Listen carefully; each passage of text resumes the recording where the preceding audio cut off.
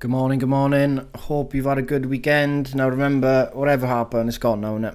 We've got today to focus on, and that's all that matters. You can make the next action a good one, or one that's probably going to take you down the wrong path.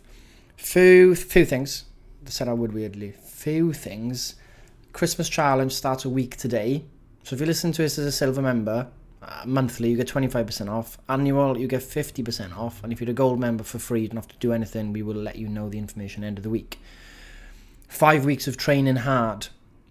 You know, you got 5 workouts every day.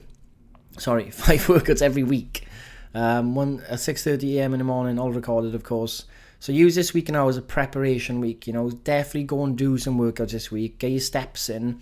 You know, if you haven't been tracking, you can go into and redo the questionnaire started from today. So today's your day one again, and you'll have a check-in on Monday next week. You know, start thinking about making the most of the challenge, because every challenge we do is unique. It's a different type of theme all the time, and the theme we're going into is discipline. Do we need discipline? What is discipline? How can we look at our actions, motivation, self-drive, all this stuff? So hopefully by the time you go into Christmas this year, you're going to be feeling different. You're going to learn a lot. Feeling stronger than you ever felt before, hopefully. And if you do want fat loss and you pick fat loss in the app, a lot of you hopefully will go to maintenance and think about power and strength, and going into these types of challenges with fat loss not as the main goal. And that's a change. That's a big change, because every single thing we do revolves around fat loss. And some of you still got fat to lose. You know, some of you got I got 30-40 pounds to lose. That's fine. But sometimes you need to take a break and actually go to maintenance and give that a go and train hard and enjoy that, knowing we can go back and do a fat loss phase in January, right? So give it a go, have a think about it. 2 studies to talk about today as well. One study is about like the reality check comments on Instagram. So a previous study looked at if you only spend 7 minutes a day on Instagram, it would negatively impact your mental health, especially for women, because you think, I wish I looked as good as them, all that stuff. But there was another study that looked at if people saw comments like, yeah, but, you know, this is her in a perfect light, and yeah, but, you know, this is a job, you know, kind of more like those reality check comments, showed that it actually made some people feel better than before they went on the app that time. But the important thing is you hardly get reality check comments on Instagram. It is a slot machine. You don't know what you're going to see. Most of the time you're going to feel worse about yourself going on social media. You're never going to compare yourself fairly on social media, because you always think you are way worse than what you're comparing to. That's just how we are. And if you do start feeling, you need to do like a full-on life audit. Like, start thinking about this. Like, okay, I'm not feeling too happy these days. I'm feeling down, feeling anxious. Let's have a look at the facts of my life. How many times am I going on Instagram a day? How many times am I going watching the news a day? Am I doing walks? Am I getting my steps done? Am I actually going out in the light in the day, even if it's raining and stuff? Make sure you go out in the light in the day, because it's going to get dark at 5 p.m. Some of you might not go outside at all these days. You know, you have to start looking at these things, and we know comparison's not great. So if you do use social media, have a cleanse. Unfollow people that make you feel bad, even if they're inspiring. You know, just unfollow them if they make you feel bad about yourself. And you know, you look at people who are inspirational, and they're inspirational through their actions and stuff, but there's a lot of people out there, it's just, Instagram's a bragging place. So it's a tough place to be, because everyone's always bragging about what they've achieved and what they're doing, you know, all this stuff, and it makes you feel bad, because there's so many accomplishments you see per day, when day to day we don't get those massive accomplishments, you know? So that's the study about that, which is quite interesting, I found. But I think the risk of going on Instagram a lot is much bigger than, you know, hopefully just following reality check accounts, because those accounts now are utilizing it for engagement, right?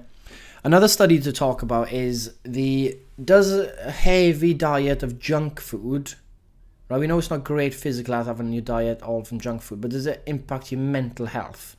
So they looked at ultra processed foods, right?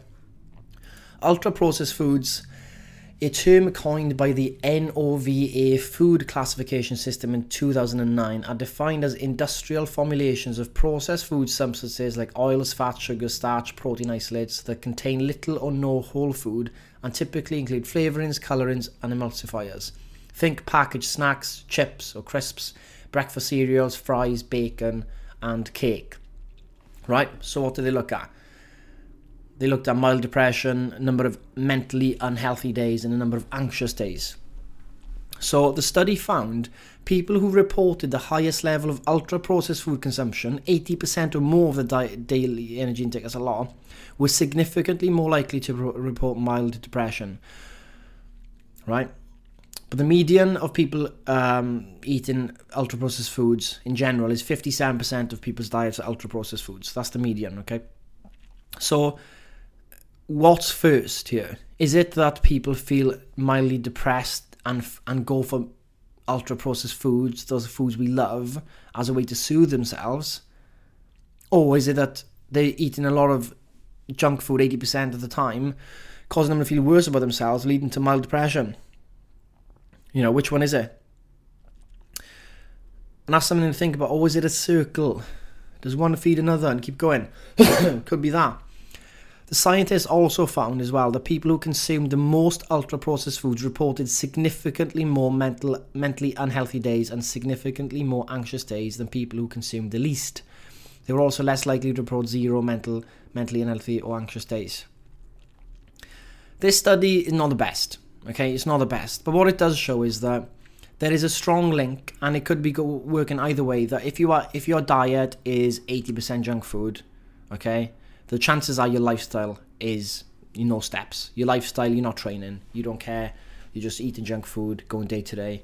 And is it possible? And the flip side, they're not walking. And it's like, what would be good to find out is, okay, if these people had 80% junk food in a diet, adding in 8,000 steps a day, what happens? Does the continuation of eating junk food, knowing it's junk food, cause the mild depression?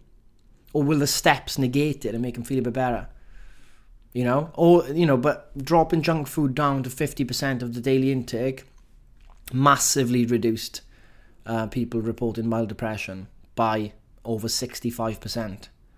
So the median range of people, saying 50% of junk food a day, 50% of your calories a day from junk food, only 11% of those said that they were having mild depression, compared to 81% of people eating 80% or more.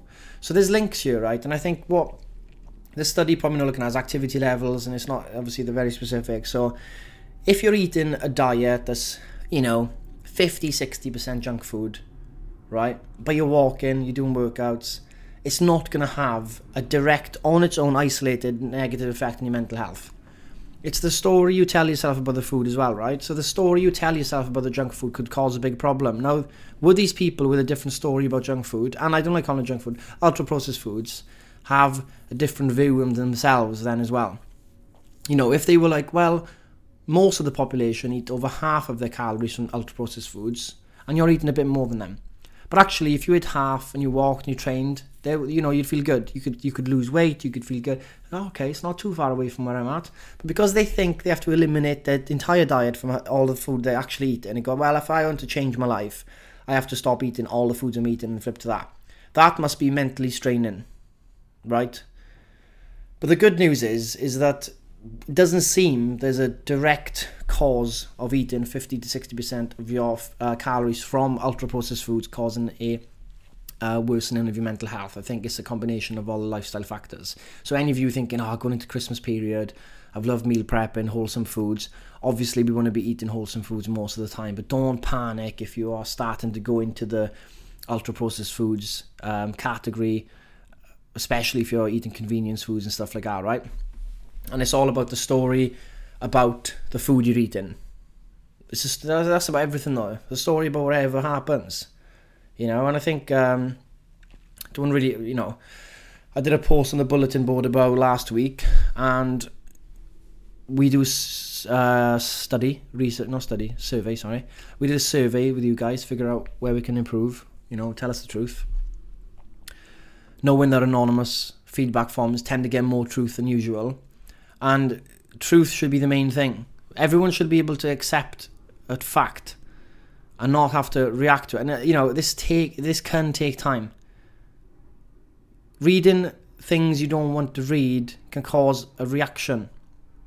It can cause you to want to react to it because you don't like what it is, and then you can attach what's being said with the person that's saying it, and you make them one and the same. And it's not true.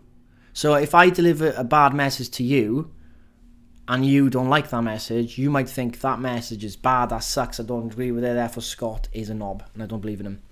Okay? And we need to be able to separate the fact from the person delivering it, and being able to then look at situations such as, we didn't turn up for a workout, didn't communicate it, that's not on, that's on us. Fact is, that's happened, we're putting processes and systems in new systems in place. But at the same time, the person that complains about it, which is fine, shouldn't be seen in a bad light for complaining about a fact. Does that make sense? So we need to work on that. Everybody needs to work, and I think it's quite a universal problem we all have. When there's things, especially when there's things you care about, you can get like an emotional reaction, and you go into a reactive mode, and you become defensive. This is kind of the human condition. It happens all the time. Like if you did a project in work and you put your time and effort into it for years, and then you do something, and this, and then they come back and say, well, blah blah blah, you didn't do it right. Why is this? I'm angry about it. You can feel attacked because it's your work, and we attach our work to ourselves as well, don't we? So we need to see it from both ways, really. But let's move on from that. Let's make sure that the service continues to improve. We are allowed to speak openly at Turtle. Please think that. Don't think that you can't speak up. I always take feedback on board. And that's the culture we want to breed. And that's the culture you want to breed in your day-to-day life. So one of the 4 agreements from the book, from the Toltec civilization, I think South American civilization, one of the 4 agreements is never to take things personally as a way to live. Because taking things personally all the time, you're going to be in for a life of struggle and conflict. And what do we even mean by taking things personally? If someone says something I don't like, it's my image, my self-image that's hurt. My self-image is hurt by what's been said. Therefore, my self-image is defensive or goes in attack mode, right?